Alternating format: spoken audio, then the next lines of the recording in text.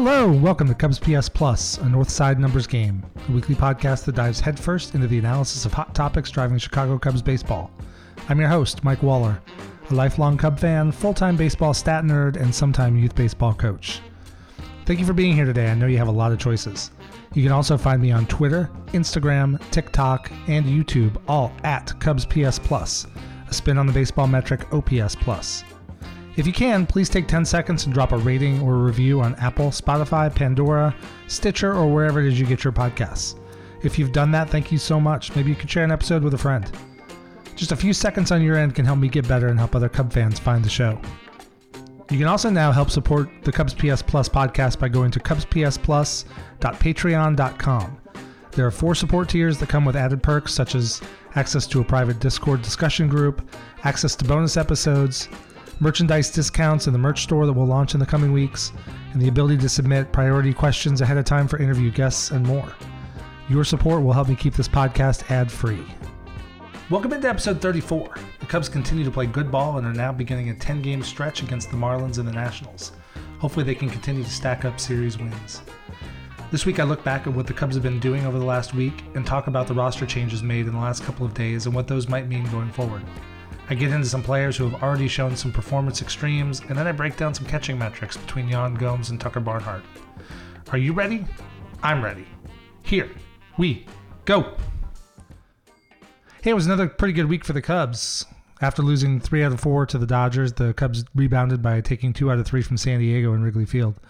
The Cubs recently finished playing the Dodgers for 7 and the Padres for 3, and between those two teams, the Cubs split the 10 games 5-5. I'll take it. The Cubs continue to play pretty good baseball. They're among the highest scoring team in baseball. They are the highest scoring team in the National League at the moment.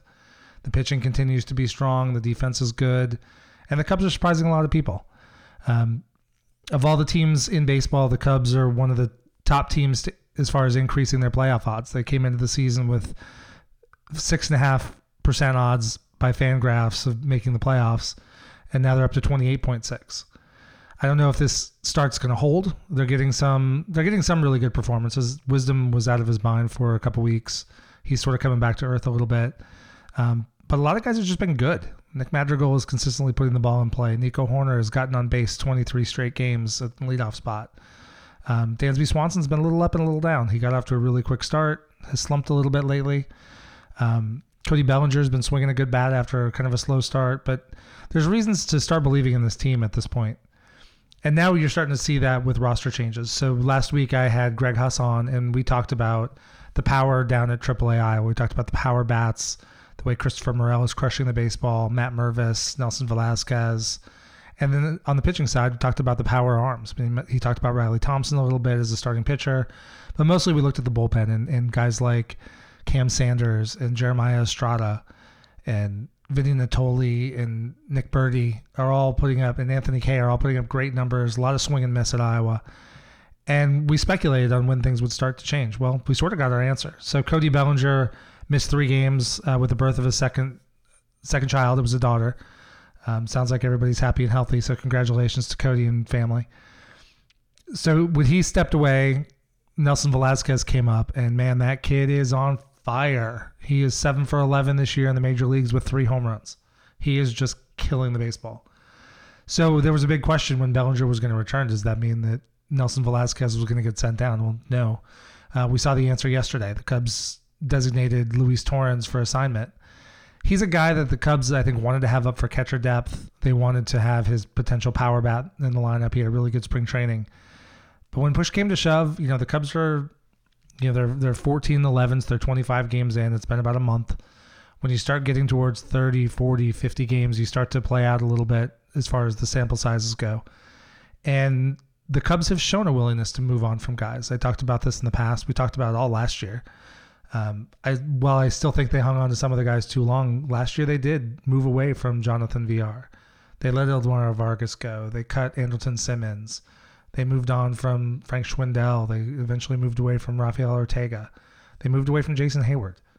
So I knew more of this was coming, and it was sort of obvious that the 3 who were kind of most in the crosshairs were Torrens, Edwin Rios, and probably someone like Julian Merriweather in the bullpen.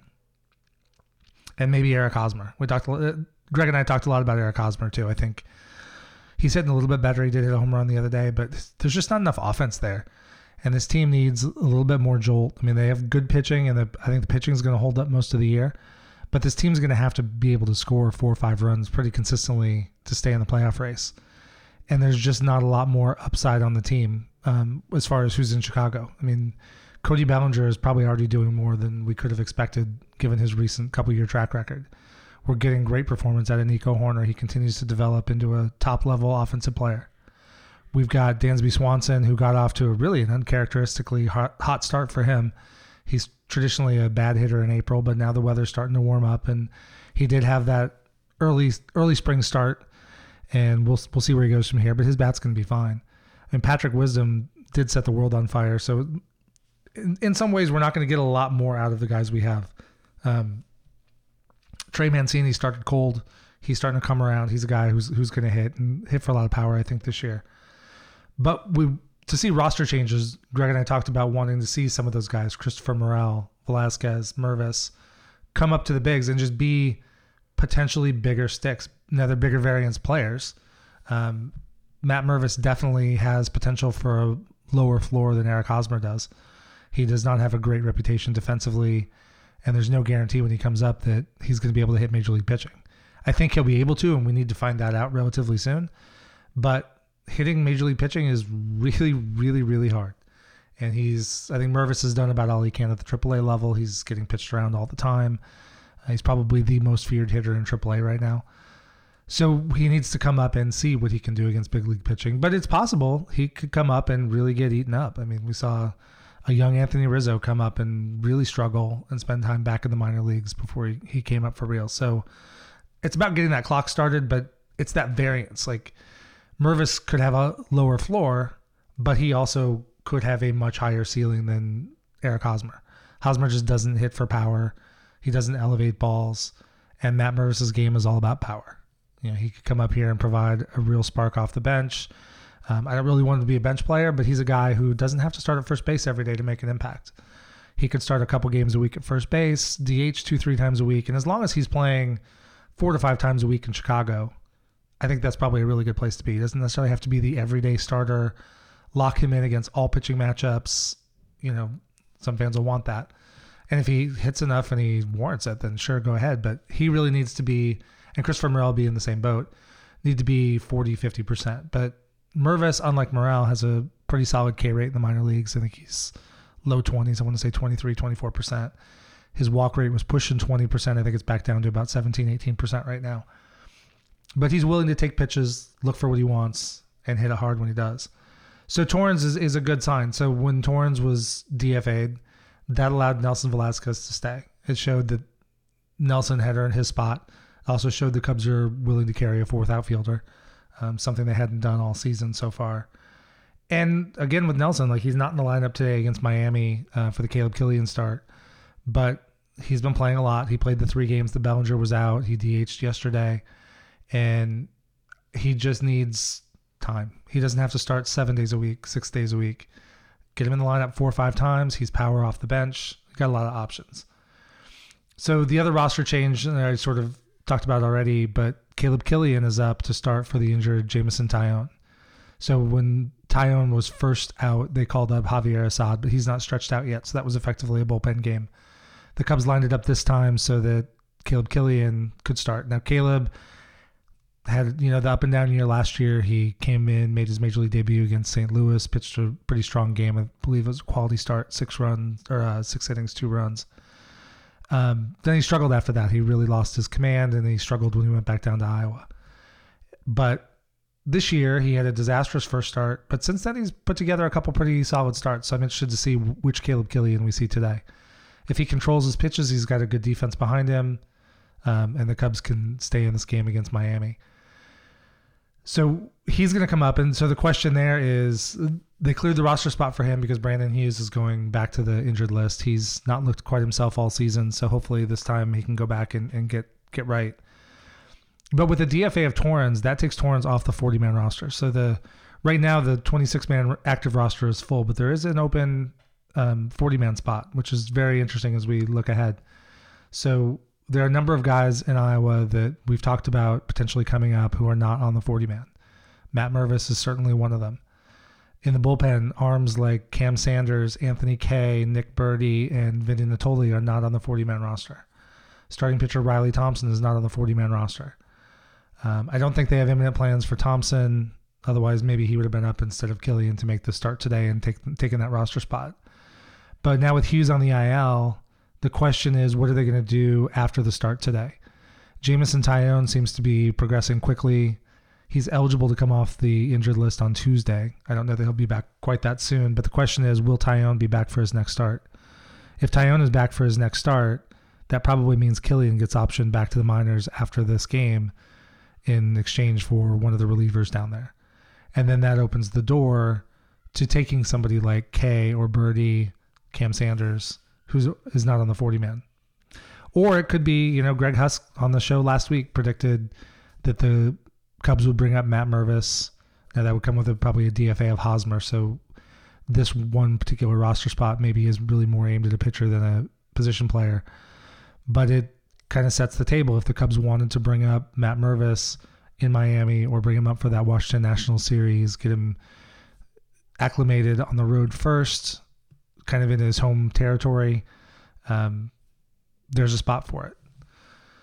So we'll see how things go, but it'll be curious to see. I want to see how Killian pitches today, and I want to see what happens once that game's over and see what they think about Tyone and how quickly he'll be back. Kyle Hendricks pitched a minor league rehab start yesterday, seemingly healthy. All the reports I've heard so far have been good. His arm felt good. He got out there and threw, got a couple strikeouts. Now it's kind of alarming. You might look at the box score and see that he threw an inning in 2/3, gave up 6 hits and 6 runs. I wouldn't worry too much about the stats on that. Kyle Hendricks hadn't pitched in basically a year. So this is it was a spring training start for him. So he's out there trying to get feel, just get back on the mound, get comfortable, get in some game action, get that adrenaline going a little bit. I'm sure he did not have his top level command. That comes with the command and the feel come with time. And I think I would watch I'm sure he'll make at least 3 rehab starts before he comes back, quite possibly more than that. So I would watch and see, how does he progress? I wouldn't worry too much about giving up 6 runs in that particular game. And the final score of that game did wind up being, I think, 18-16. So it's not like anybody was really getting outs in that game. So I wouldn't worry too much about Hendricks yet. I would more focus on the reports on how he feels, how his arm responds, how quickly he's able to get back out there, and can he just continue his throwing program and keep doing what he's been doing. As long as he doesn't have to take time off, as long as he doesn't have regression or pain in that shoulder, I think I would take it as a pretty positive sign. And also remember, this is Kyle Hendricks of 2023. This isn't Kyle Hendricks of 2016, 2017. Have the expectations that he doesn't have to be an ace on this team. He doesn't have to be the number 1. He doesn't have to be the number 2. He just has to come in and be able to be a number 4 or 5 starter. So that lowers the bar a little bit on what's good enough.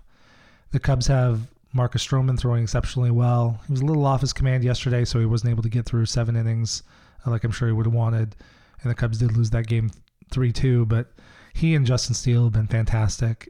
Steele is, from what I've seen, he's got the best record or best ERA in baseball going back to last year's All-Star break at about $1.05. So he's just throwing incredibly right now. He continues start after start after start to make quality pitches. His pitches into his pitches into right-handers are working really, really well.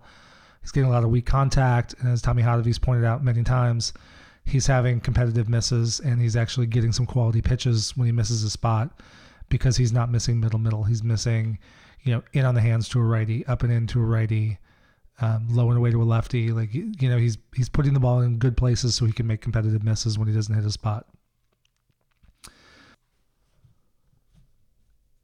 Drew Smiley has also been very good, and we'll see what Caleb Killian can do. Hayden Wesneski's been up and down. He had a couple rough starts early, but he's righted the ship a little bit. He's been pretty solid lately.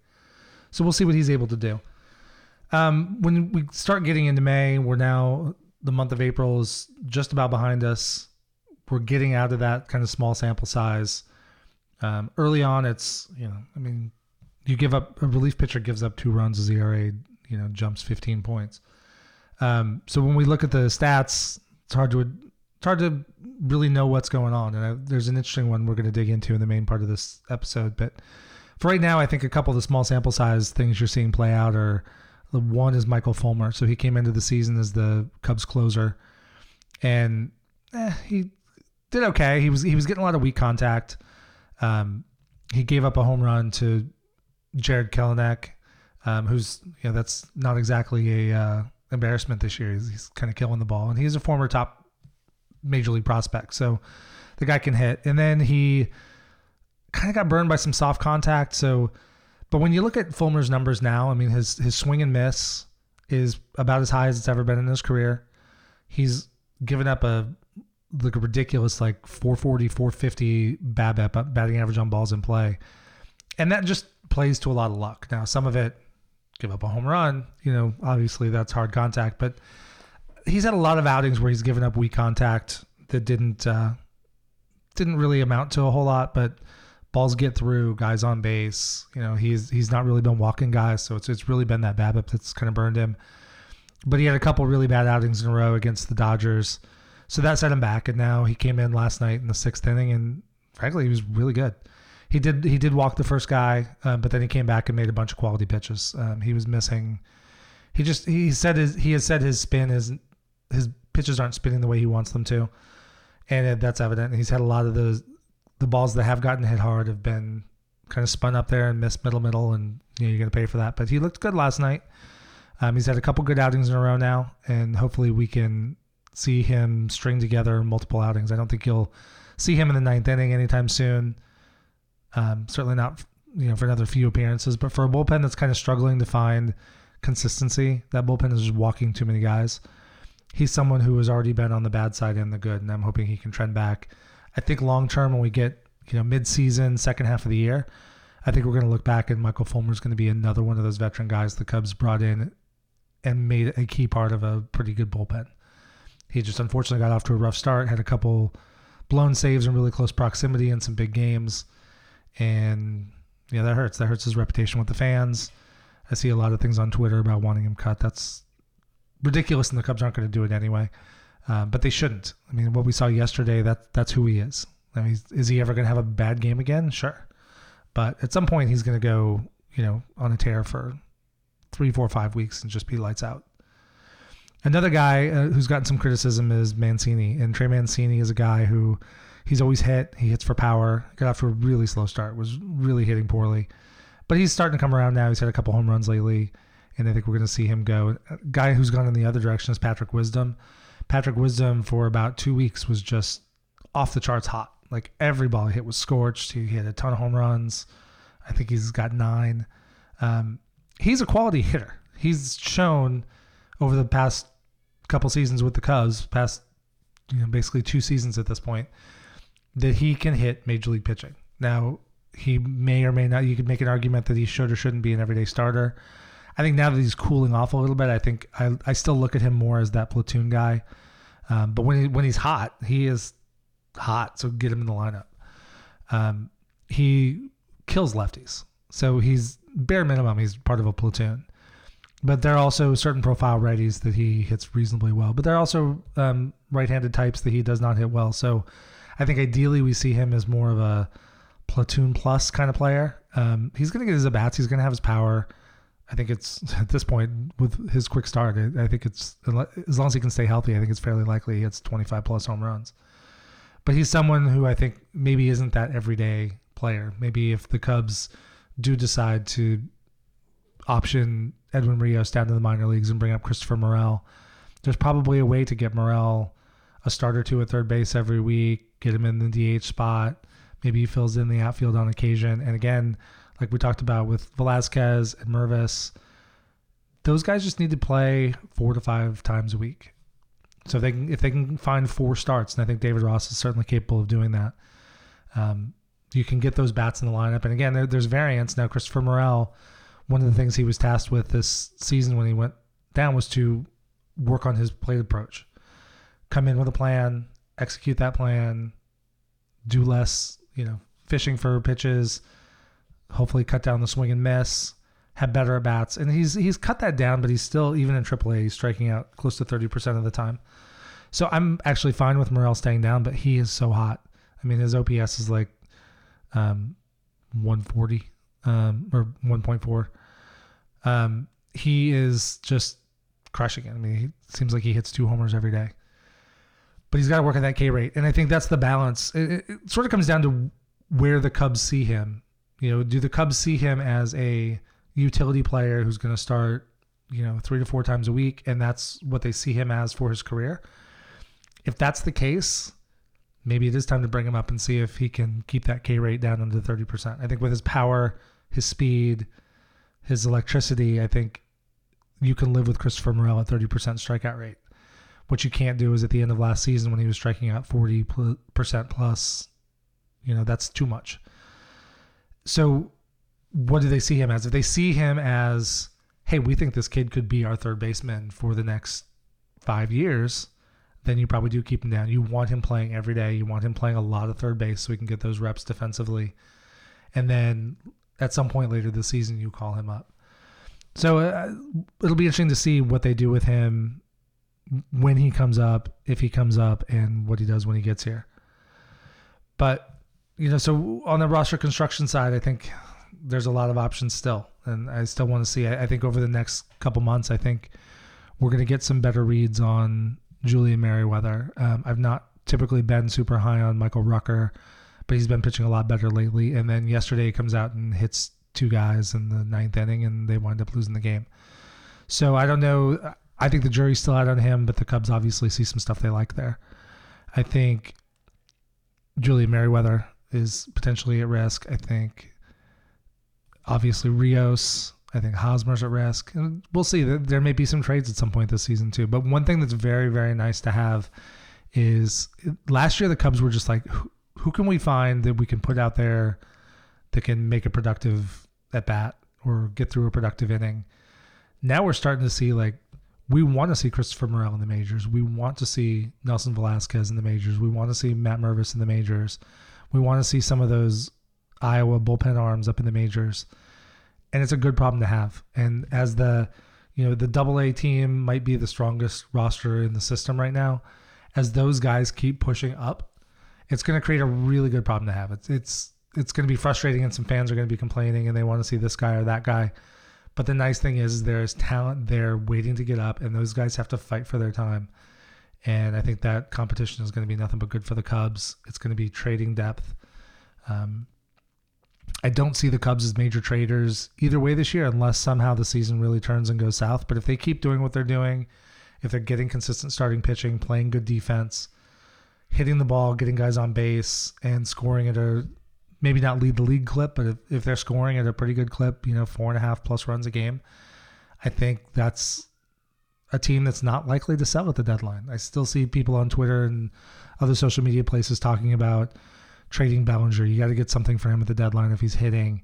Trading Stroman ahead of him probably opting out of his contract. If you're contending, you don't sell.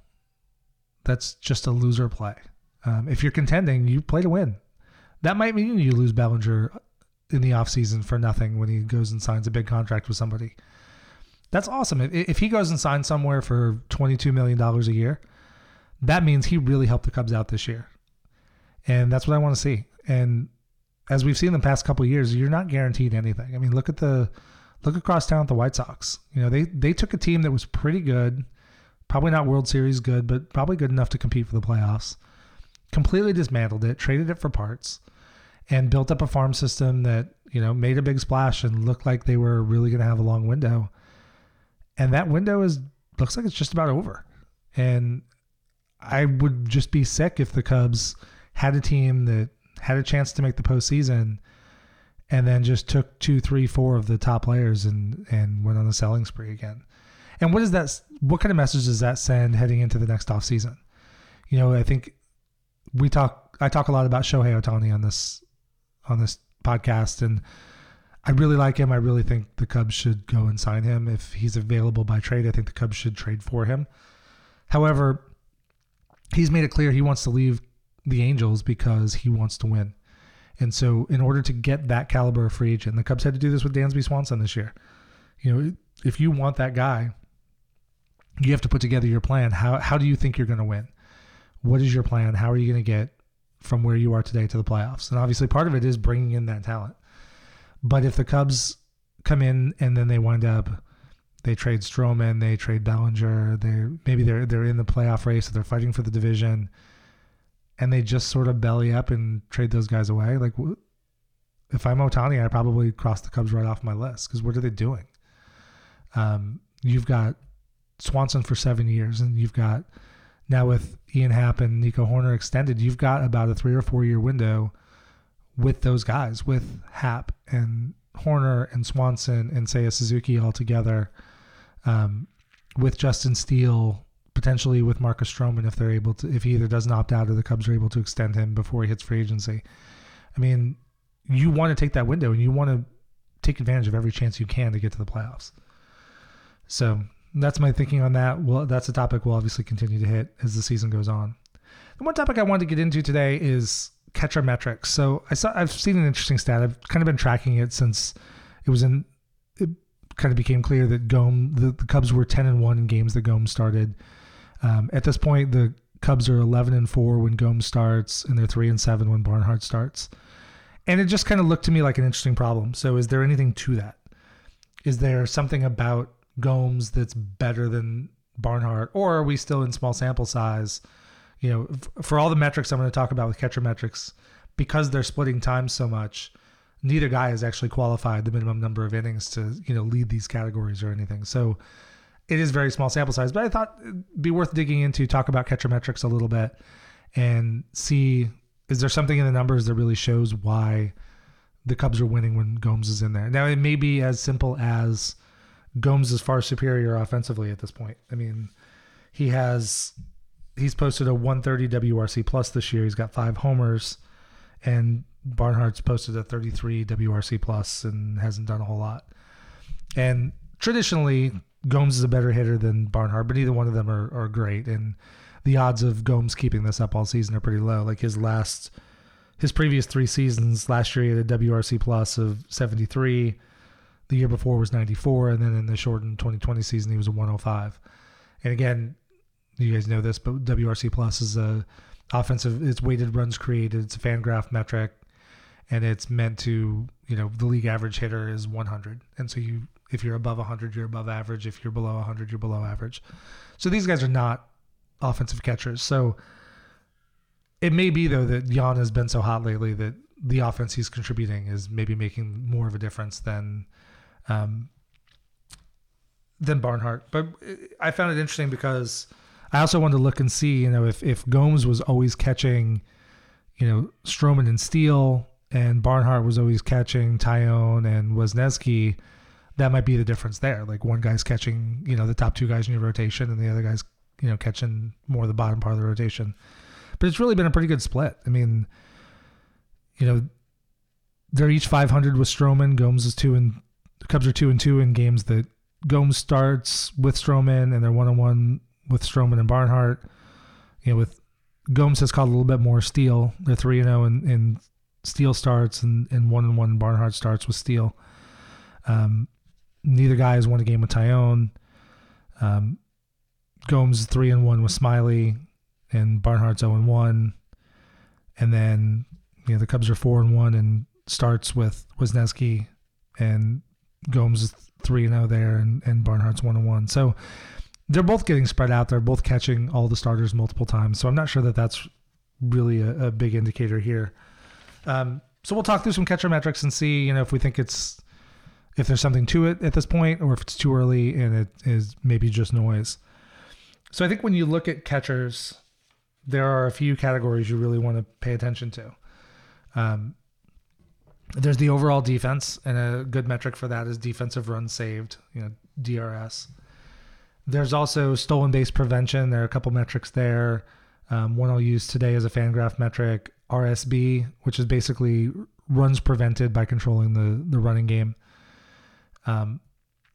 There's blocking. So whether it's wild pitches or pass balls, you want the catcher to, as you hear at every little league field ever, be a wall back there, kid. You want to stop balls in the dirt, keep guys on whatever base they're on. And on certainly like on 0-2 waste pitches, you want to make sure they get those and can tag the runner out or throw them out and not have to chase the ball away to the backstop. There's also pitch framing, so we'll get into some pitch framing numbers both from Fangraphs, and there's some really good stuff at Baseball Savant that uses StatCast data. And then overall game management. This is probably the toughest one to measure, and probably this is where the difference comes in if there's a difference. But there's not a lot to measure. So you've got the game call, but calling pitches, it's hard to know exactly. You see sometimes a pitcher will shake. Sometimes a pitcher will shake, and that's a planned shake. Like, hey, we're going to throw the curveball here, but I want you to shake me off. But was that particular pitch called by the dugout? Was it called by the catcher? Was it called by the pitcher shaking off the catcher and getting what the pitcher wants to throw? So there's a game management sense, but it's really hard to be able to statistically measure and say Yan Gomes is responsible for this amount. But there are some metrics to try. So we'll talk a little bit about catcher ERA from Fangraphs. So the first one I'll dig into, we'll talk about stolen base prevention. Or let's talk about total defense first. Sorry. So in the total defensive sense, that is defensive runs saved. Gomes and Barnhart are both at 0 so far, but like I said, neither one has caught enough innings to qualify. And this is something you build up over time. The leader right now is William Contreras at 6 defensive runs saved. In the previous 3 years, Gomes has been 5, 5, and -3. The last 3 years for Barnhart were -8, 0, and then 8 3 years ago.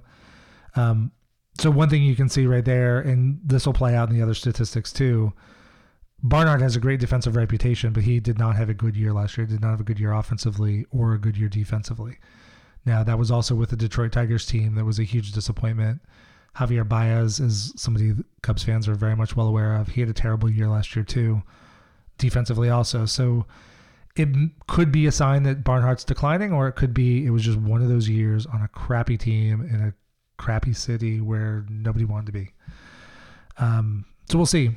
And Gomes, has been solid. He was good for the Cubs last year, but 3 years ago he had a bad season, and that's reflected in most of his numbers. So total defense, I don't see anything there that really makes Gomes stand out over Barnhart. We'll see over the course of the year how that plays out. So let's go to stolen base prevention. And this is something that the Cubs are doing a very, very good job of. It doesn't so much show up in this metric, the RSB from Fangraphs. Gomes is at 1 and Barnhart's at 0. So that's basically runs saved by controlling the running game. But in stolen base prevention, there are multiple components. There's also the pitcher component. Or is the pitcher quick to home plate? Is the pitcher paying attention to the runner? Is the runner picking good pitches to run on? I mean, you get somebody with a slow curveball, or they pick a spot, they decide to run when the ball is going in the dirt. There are options there. The leader is at 3. But the Cubs are 8th best in baseball at limiting stolen bases. They've only given up 15. So teams are not running very much on the Cubs. And it could be because of the reputations of those guys behind the plate. Now, last year, Barnhart was -2. He was -1 the year before that. But then he was at 2 the previous year. Gomes' last 3 seasons are 3, 3, and -2. So, the stolen base prevention game is strong for the Cubs. And for fielding, for blocking is the next one. The Cubs have only given up, they're middle of the pack. They've given up 2 pass balls, 8 wild pitches. There's a stat, RGFP, which is basically runs saved on pass pitches. And Barnhart and Gomes are both at 0. They've both been strong in the past. Gomes' last 3 seasons are 1, 4, and 2, and Barnhart's 2, 5, and 3. When we look at pitch framing, there's some really good, interesting things on baseballsavant.com. They use StatCast data, and one of the things they look at is the strike rate. So you take those pitches that are in the the kind of the outer zone of the strike zone, and then like just outside that, there's a band where that's where the difference calls are. So when you're framing, you're going to pull the ball maybe from just outside the zone to make it look like it was in the zone, and you certainly want to catch in a way that you don't lose a strike call. So you don't want to take something that's right on the black and you're moving your glove away from the plate. Both Gomes and Barnhart do a pretty good job of that right now. Barnhart's actually got a little bit higher strike rate than Gomes.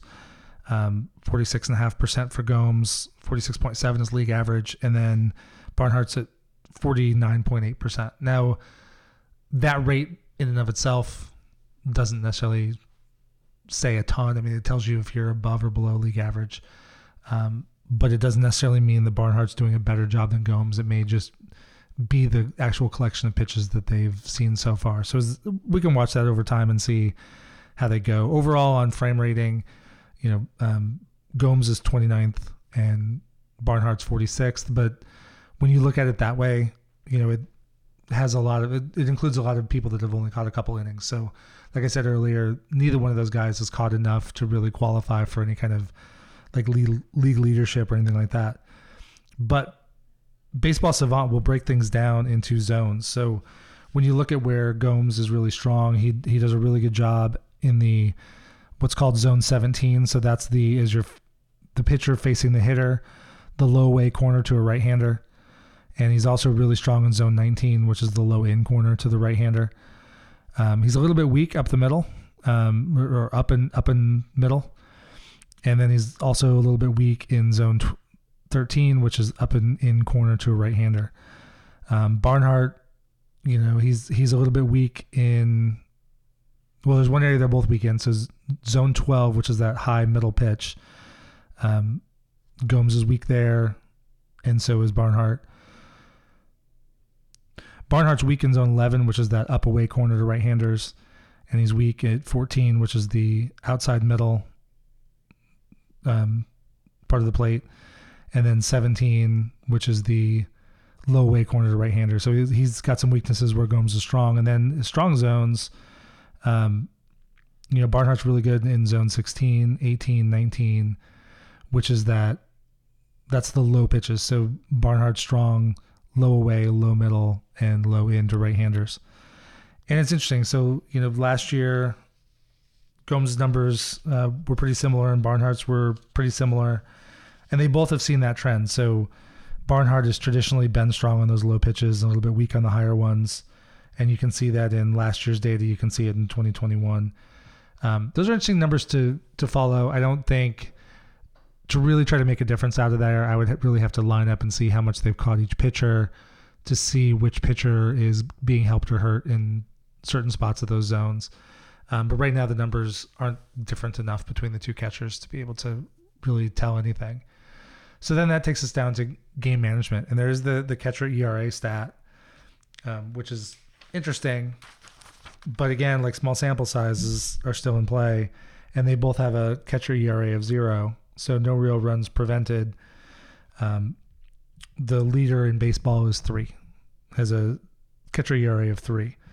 And so again, Barnhart's and Gomes' numbers kind of line up with what the rest of them did. Gomes has been pretty strong except for 3 years ago, and Barnhart's been pretty strong except for last year. So at this point, it's gotten some attention on social media. I don't know that there's a lot to it. We've already seen it come down. Gomes was 10-1, and now he's 11-3. So the Cubs have kind of cooled off in games he started. But did they? I mean, it's because they played the Dodgers and lost a game to San Diego. So we'll just see over time if that continues to play out. Certainly if one guy, there's not a personal catcher situation here. So I would, if I went back and looked at the 2016 Cubs, David Ross was John Lester's personal catcher, and John Lester had a hell of a year. So Ross's numbers would certainly be elevated in that sense. But right now, I think they're getting spread around. I think they're doing roughly equivalent jobs, and the difference may just be the amount of offense that Gomes is providing. So a lot to follow this week. Hopefully the Cubs can take this series with Miami. They lost the first game. Like I said, we've got Caleb Killian starting tonight, and we'll see where things go from here. Then they've got 4 against the Nationals. They're not a good team. Hopefully the Cubs can go out there and take 3 of 4. I hope Greg Huss is right, and we do see Matt Mervis next week. But if not, hopefully he continues to get good playing time, stay healthy, and just be ready when his number's called. And then after that National Series, they come back for 3 more against Miami. So another case of, just like we saw with the Dodgers, the Cubs are going to finish the season series with the team in about 10 days. So they're going to avoid Sandy Alcantara this time. I'm going to guess they won't be so lucky the second series. But, hey, maybe the Cubs can scratch out some hits. They've beaten Urias twice. They've beaten some good pitchers so far, so we'll see. But a lot to watch for. Continue to watch those roster moves. That's going to tell us a lot about what the Cubs think their chances are as the season goes on and what they need to improve. Thank you for joining me today. If you liked the discussion, or maybe especially if you didn't, please drop a rating and a review wherever it is you get your podcasts. Or tell a friend about the show. Just a few seconds from you gives me great feedback and helps other Cub fans find the show. You can find me on Twitter, Instagram, TikTok, YouTube, all at Cubs PS Plus. And check out the Patreon page, cubspsplus.patreon.com, to help support the show and keep it ad-free. This is Mike Waller, host of the Cubs PS Plus podcast. Every day with Cubs baseball or talking about Cubs baseball is a great day. Go Cubs!